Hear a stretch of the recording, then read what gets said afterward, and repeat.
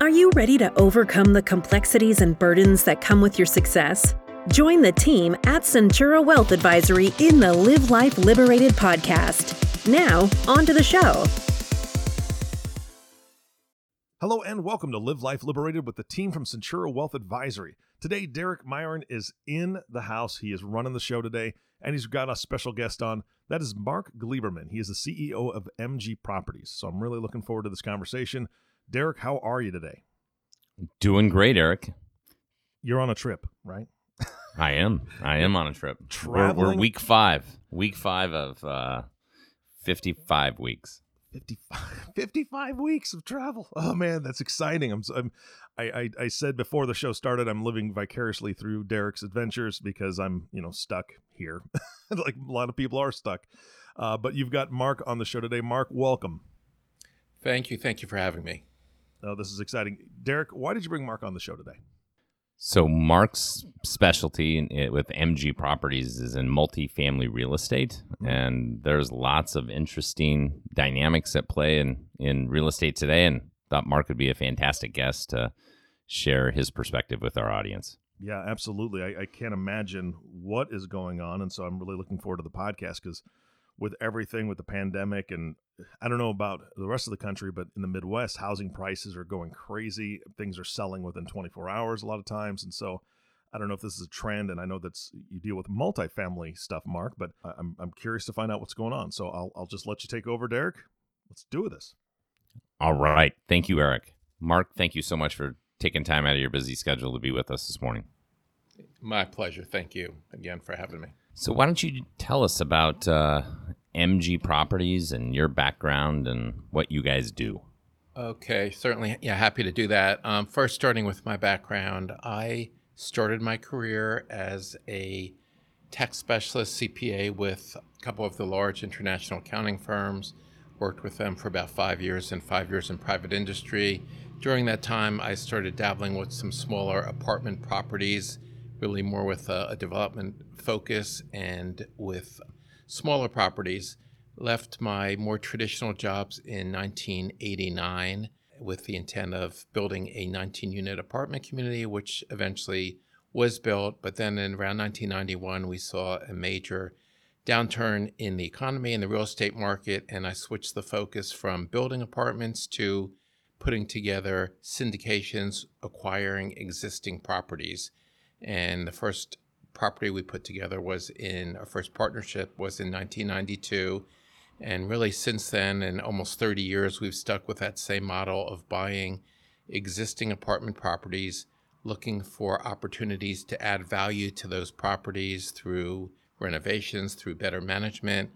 The difference being in the early days, we were buying 25 units and 38 units and 36 units. And today, we're typically buying 200, 300, 400 unit properties, and we started in San Diego. First 10 years was all San Diego properties, expanded throughout Southern California around 2000, and since then have now expanded to Oregon, Washington, Arizona, Nevada, and throughout California, where we now have a portfolio of about 80 properties and about 22,000 apartment homes. That portfolio is valued at roughly $5 billion.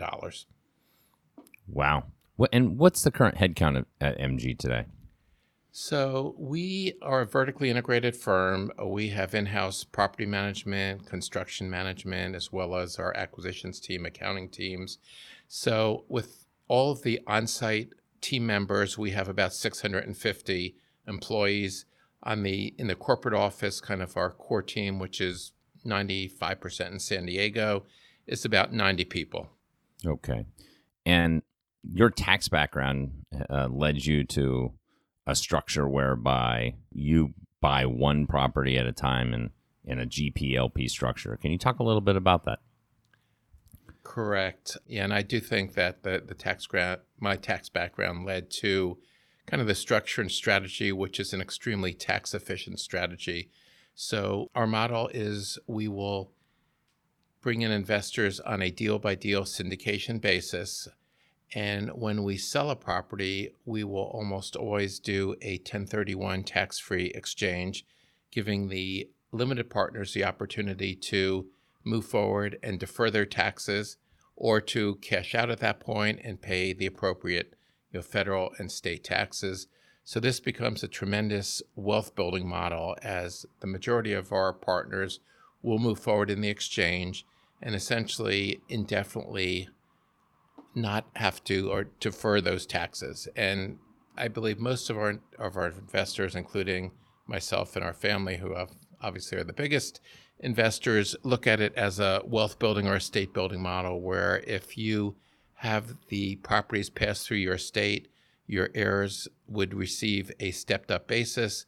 So essentially you're avoiding paying that capital gains or income taxes indefinitely. And while you hold the property, the depreciation deductions that you get would generally offset your cash flow on the distribution. So along the way, you're seeing generally tax losses, never paying any taxes.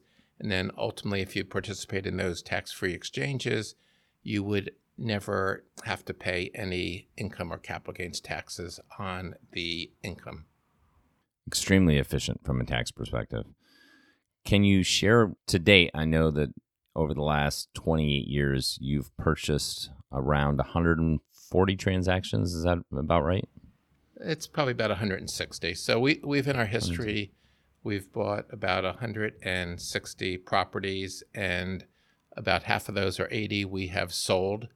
On the sold properties, our average annual return net to the investors has been 26%. And that's similar to the current profits that are in the portfolio.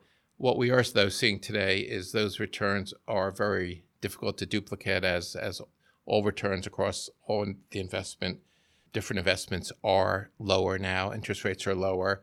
So today we're seeing returns that are probably, and these are projected, and we do, I believe, tend to be very conservative with our projections, but we're looking at somewhere in the 11 to 14% return, and that would include appreciation, and again would be our conservative projections. The actual cash distributions that we're providing generally are starting around 5%, and over the life of the asset, typically around 7% is the average distribution. And our typical hold is 7 to 10 years. If it makes sense based on market conditions to sell earlier, we certainly can and would do that. But the vast majority of the properties we hold between 7 and 10 years, and actually the roughly 80 properties that we have sold, the average hold period has been 8 years. Okay. And I think even more impressive, yes, the average return's been 26%, but I believe your worst return was still a positive return, a 6-year hold in a property in Seattle that made a 4% rate of return. And the best was a 1-year hold in Escondido that you made like 149%, with the average being 26. That's a pretty darn impressive track record to have not lost money on a transaction. Yeah, and I think as a company, we probably take more pride in that, the fact that we've never lost any principal in those 160 investments. We've never lost any principal money for any investor, and we take great pride. And really, when we buy a property, we look more at the downside than the upside, assuring that we are protecting the principal that is invested. I know your clients appreciate that very, very much as well. Oftentimes, we call Mark, he's the always wanting to trend to the upside. So under promise and over deliver. Our clients tell us whatever Mark says, just double it. If he tells you 11 or 12%, well, they assume 22 to 24% returns. That could be a dangerous game. Yeah, I'm not sure that's the appropriate advice, but we do take painstaking efforts to be conservative, to assure that we will do everything we can to meet our projections and beat our projections. And certainly there's economic conditions such as we're in now with the COVID that can make that more challenging. But in terms of normal economic conditions and the way we underwrite and look at those deals, we generally will beat those projections that we put out. So you brought up COVID. What do you see being different in the multifamily real estate game post-COVID or during COVID? How has that changed the multifamily space? Yeah, I think as everyone knows, this has been kind of an unprecedented time, and no one ever anticipated anything anything remotely close to this. So, as we buy properties, as we underwrite, as we look at them, we always know that we're going to be seeing a downturn. But I don't think anyone, including ourselves, ever imagined so quick and so hard. When the COVID hit and the reaction was basically to close down the economy, we were, of course, very concerned. Many of the jurisdictions put in eviction moratoriums, meaning that we cannot evict any of our residents, whether they pay or not. And that, of course, was a big concern, knowing that there was going to be substantial unemployment. It would be hard for the residents to pay, and we anticipated significant collection loss. And we have been extremely pleasantly surprised that has really not come to fruition. We have seen some higher collection or bad debt loss than we normally do, but it really has not been that substantial. Now, the federal government has put out a lot of subsidies, which have certainly helped. But whereas we typically will have a 1 to 1.5% bad debt loss, what we've seen in the last 3 to 4 months is probably more in the 3 to 4% range, which of course is higher than we're used to, but nowhere where it becomes majorly troublesome. And what we do is when we underwrite a deal, we do what we call a sensitivity analysis, where we look at the property and say, how much can revenue go down before we are actually negative on the cash flow? And in most cases, that tends to be between 20 and 25%. So a bump of 2 to 3% on the collections is relatively small. And again, we do not know how long this will last. So we're being very cautious in terms of the improvements we're doing, in terms of the distributions we're making to our partners, because we don't know how long it'll last. We don't know if these federal subsidies will continue. But overall, on an operations perspective, it has been surprisingly strong. I think the fact that we have a very good, strong in-house property management team that jumped on this very quickly has made a big difference.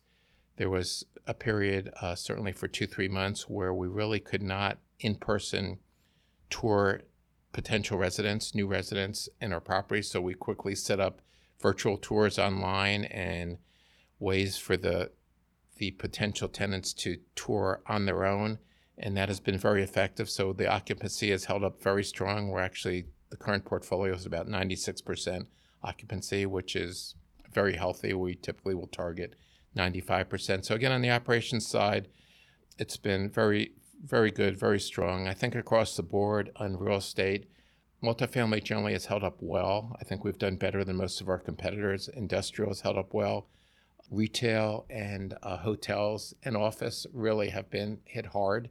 And I think we'll be struggling and seeing more value loss than we have and will in multifamily.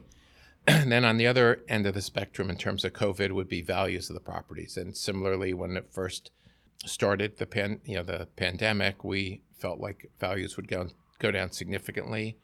We were looking forward to what we thought was going to be some significant distress and opportunities, but that has not panned out as well. And we've actually seen values that have held up quite well. So there's been quite a bit less activity in terms of acquisitions and just transactions in general. Part of that is people just couldn't get out and tour. Most owners of properties were just holding tight, saying, let me see what happens here. Because operations have held up well, there has not really been the distress. So right now we're really starting to see more properties hit the market.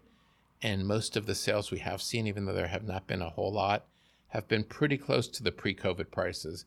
And a big factor there is that interest rates are extremely low, unprecedented, historical low interest rates for apartments. And I think that has held up the values significantly. And one of the reasons I think across the board in real estate, we're not necessarily seeing as good a debt or as low a debt as we are in multifamily, but Fannie Mae and Freddie Mac, both quasi-government agencies who tend to be the main lenders, and in our case, we do probably 95% of the loans we do are with Fannie Mae and Freddie Mac.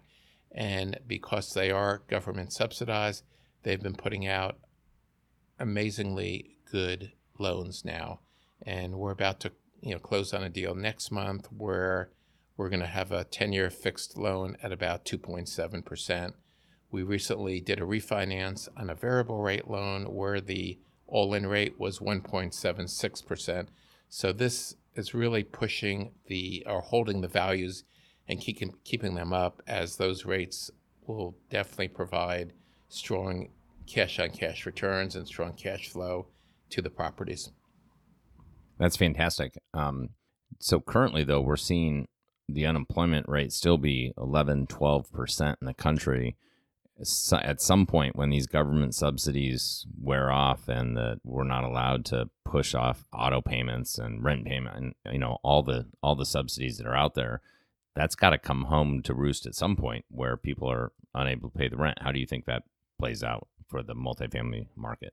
Yeah, I think the federal subsidies have clearly enabled the residents, even those that lost their jobs, to continue to pay. So if the government does cut back, I think we will be seeing higher bad debts. I don't think it'll be catastrophic. As I mentioned earlier, we're in the kind of 3 to 4% bad debt right now.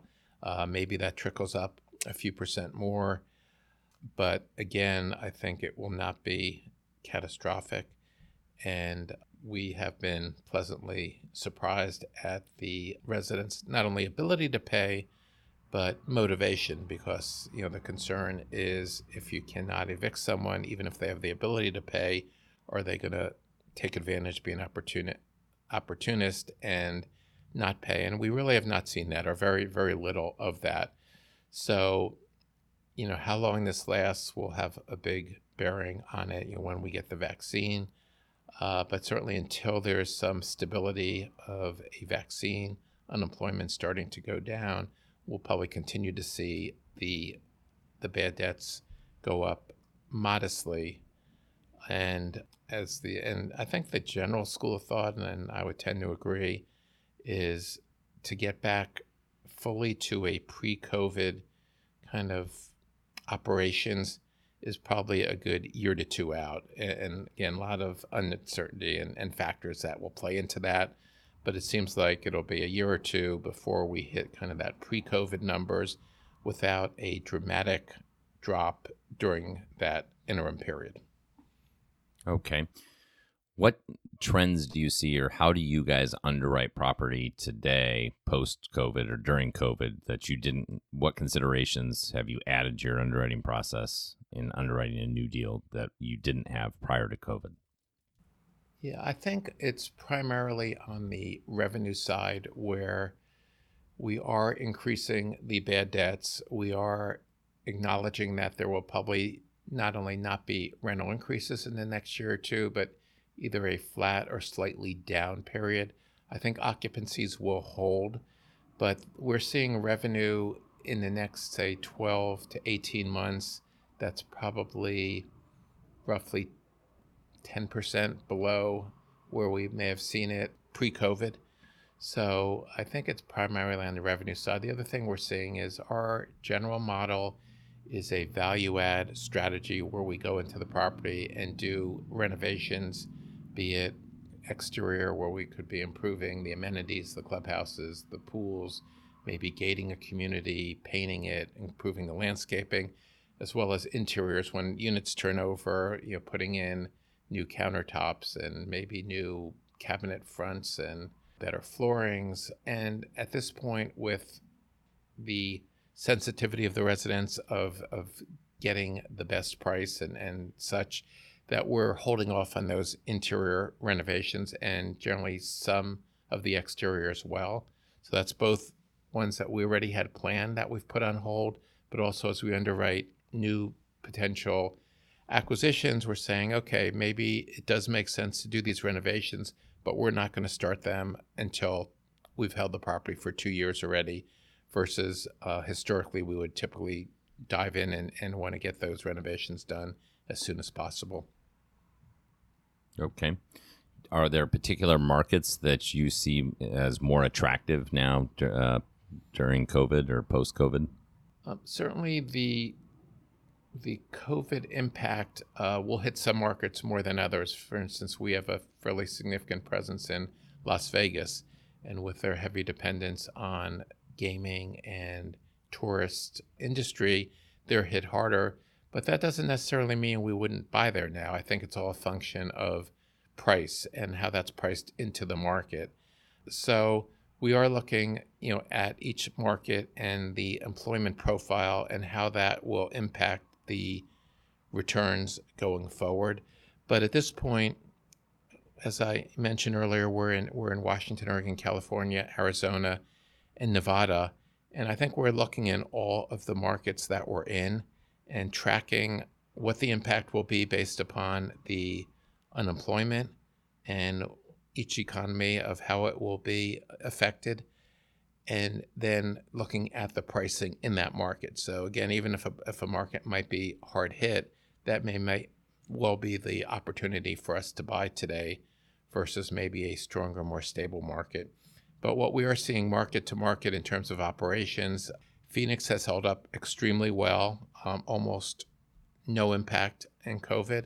I think our bad debt loss there has been below 1%. We're seeing LA being hit fairly hard and parts of Northern California. And I think the main reason for that tends to be the political climate, where the governments have been a bit more aggressive with telling the residents what their rights are, and maybe more people taking advantage.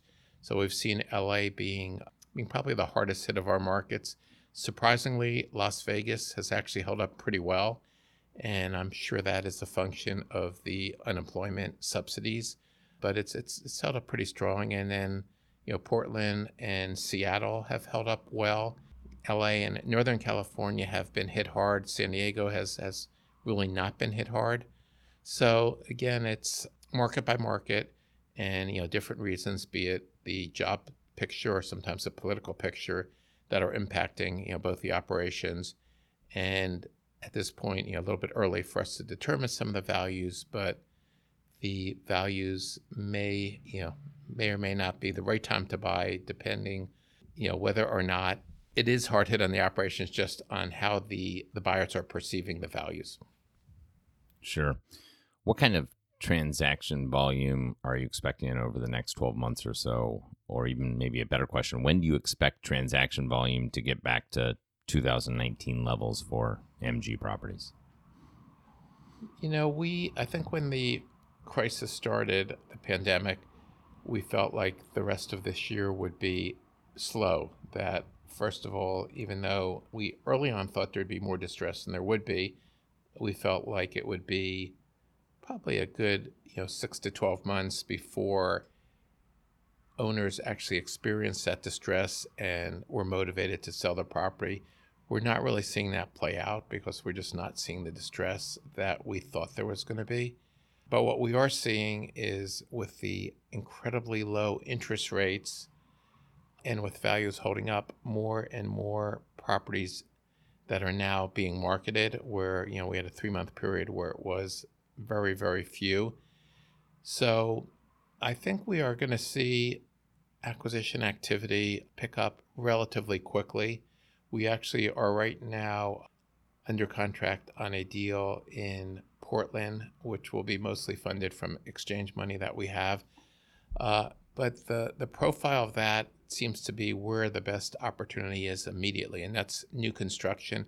It's not typically what we've done historically because it doesn't have that value add model. But what we are seeing is that the developers tend to have, I wouldn't say distress, but maybe heavier motivation than others, because we're seeing many new potential developments that are now being put on hold. The lease ups, those properties that are just completing but are in lease up to get full, are much slower and having to offer much more significant concessions.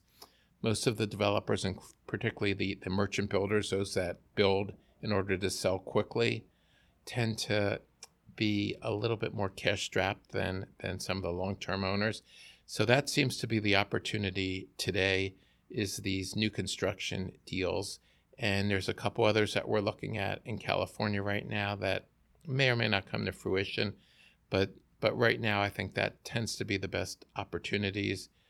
The other thing I think we're seeing now is people recognizing that the values have held up, and whereas there's a hesitation to go to market and sell over the last few months, they're saying, I can now get a price pre-COVID. I can, book that gain and maybe take some of the risk off the table, because as a owner seller, I don't know, what's going to happen in the next 12 or 18 months. And in fact, we saw ourselves a couple of sales in Phoenix, which I mentioned earlier has held up very well, that were extremely high prices. We were very surprised to see that. So we actually put one of our properties on the market in Phoenix, and we're right now going through the process. But we feel the price we're getting, and we have gone through the first round of offers, are actually higher than we had valued the property at pre-COVID. So again, Phoenix has been a very strong market, held up stronger. But in that case, we feel like with where the pricing is today, interest rates are today, we are better as a seller going to market today than waiting and taking the risk over the next, say, 12 to 18 months of potential downside on the operations. So again, with that, I believe activity will pick up almost immediately, is picking up. I think in terms of getting back to 2019 levels, I think not immediately, I don't think we're quite there yet, but I think in 2021 and maybe mid-year, we'll be at the point where we'll see volume that is similar to 2019. But I do think even today going forward, we're going to see quite a bit more transactions than we've seen the last few months. Well, that's good to hear. This year is an election year, and with that comes legislative risks. And I was looking through the Democratic platform to see that there are some things that we enjoy in MG Properties transactions, that perhaps 1031 exchange rights might be impacted, or potentially they could re-examine accelerated depreciation. How do you think all that potentially plays? Do you see legislative risk potentially ahead for MG Properties and MG Property transaction? Yes, I think there certainly is some risk. I think the 1031 exchanges, which obviously is a key to our strategy and what we do, and I know it's mentioned recently in the Democratic platform as being something they're looking at, either eliminating or reducing. But the 1031s have been around now for about 100 years.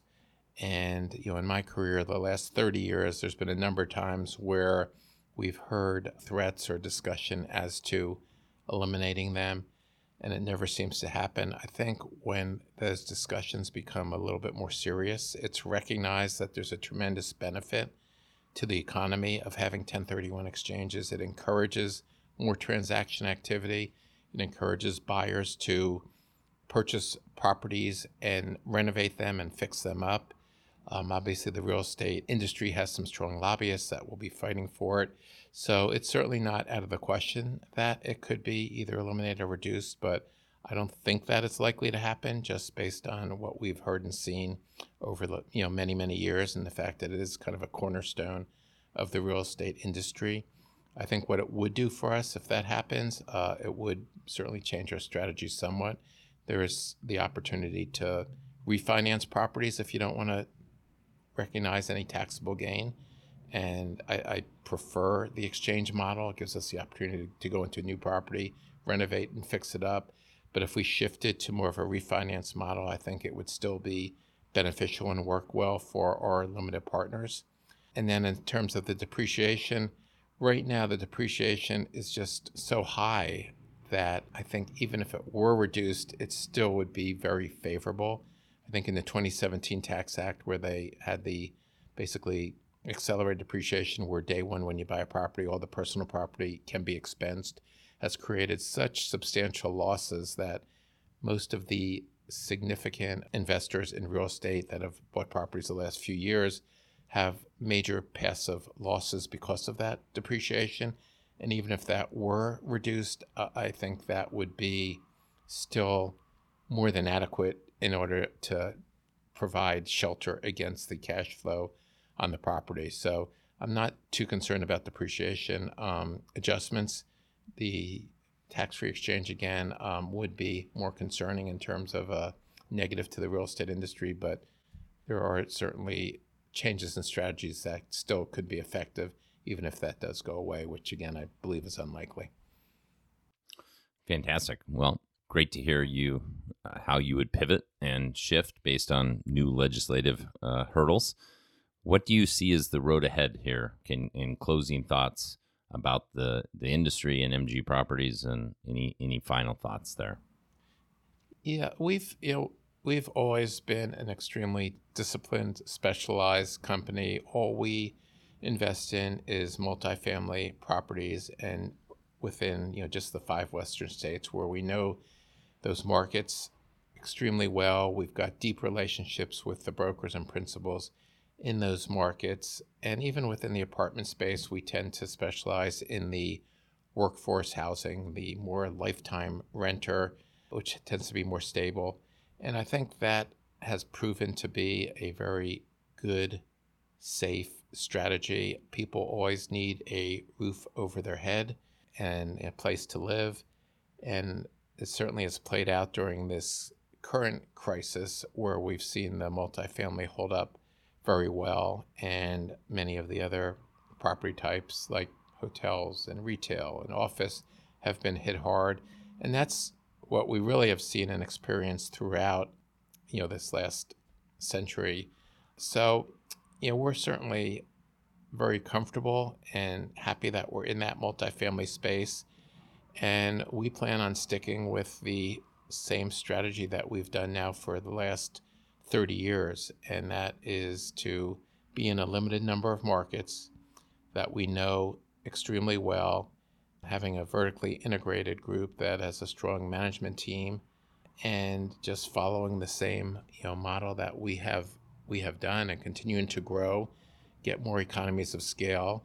In terms of our growth, it's really been adding geographies, not necessarily doing anything different than we've done. Right now, we are looking very hard and have for the last few years at Denver, and plan on entering that market. And our plan would be to continue what we've been successful for over the last 30 years of growing our portfolio and providing the cash flow and long-term returns to our partners. Well, I know, speaking for our clients, have been extremely satisfied. Mark's group is a pleasure to work with, and they do A+ work. Mark, thank you so very much for coming on the show today. Eric, thanks for having us on today. It's been a pleasure. And Mark, thank you for your time. My pleasure. Thank you for having me, Derek. Mark and Derek, this is fantastic. I'm just sitting here, Mark, listening to you, listening to the numbers that you're putting out, and I mean, it's all positive. I mean, I know that there are things possibly coming, and we never know what's ahead in the future, but just the fact that you're able to report such positive things during this time, it was very encouraging to me. Thank you so much for joining us today. Thank you very much. You bet. Derek, again, you always bring on the best guests. I'm just going to say it. I appreciate you doing that, and you did a beautiful interview, and I appreciate you having Mark on the show. Thank you both. You guys have a fantastic weekend, and I'll talk to you both soon. All right, that sounds good. And the last thank you always goes to you, the listening audience. Thank you for tuning in and listening to the Live Life Liberated podcast with the team from Centura Wealth Advisory. If you have not subscribed to the podcast yet, please click the subscribe now button below. This way, when they come out with a new podcast, it'll show up directly on your listening device. This makes it much easier to share these podcasts with your friends and family. Again, thank you so much for listening today. For everyone at Centura Wealth Advisory, this is Eric Johnson reminding you to live your best day every day. And we'll see you next time. Thank you for listening to the Live Life Liberated podcast. Click the subscribe button below to be notified when new episodes become available. The information covered and posted represents the views and opinions of the guest and does not necessarily represent the views or opinions of Centura Wealth Advisory. The content has been made available for informational and educational purposes only. The content is not intended to be a substitute for professional investing advice. Always seek the advice of your financial advisor or other qualified financial service provider with any questions you may have regarding your investment planning. Centura Wealth Advisory. Centura is an SEC-registered investment advisor with its principal place of business in San Diego, California. Centura and its representatives are in compliance with the current registration and notice filing requirements imposed on SEC-registered investment advisors, in which Centura maintains clients. Centura may only transact business in those states in which it is notice filed or qualifies for an exemption or exclusion from notice filing requirements. Past performance is no guarantee of future results. Tax relief varies based on client circumstances, and all clients do not achieve the same results.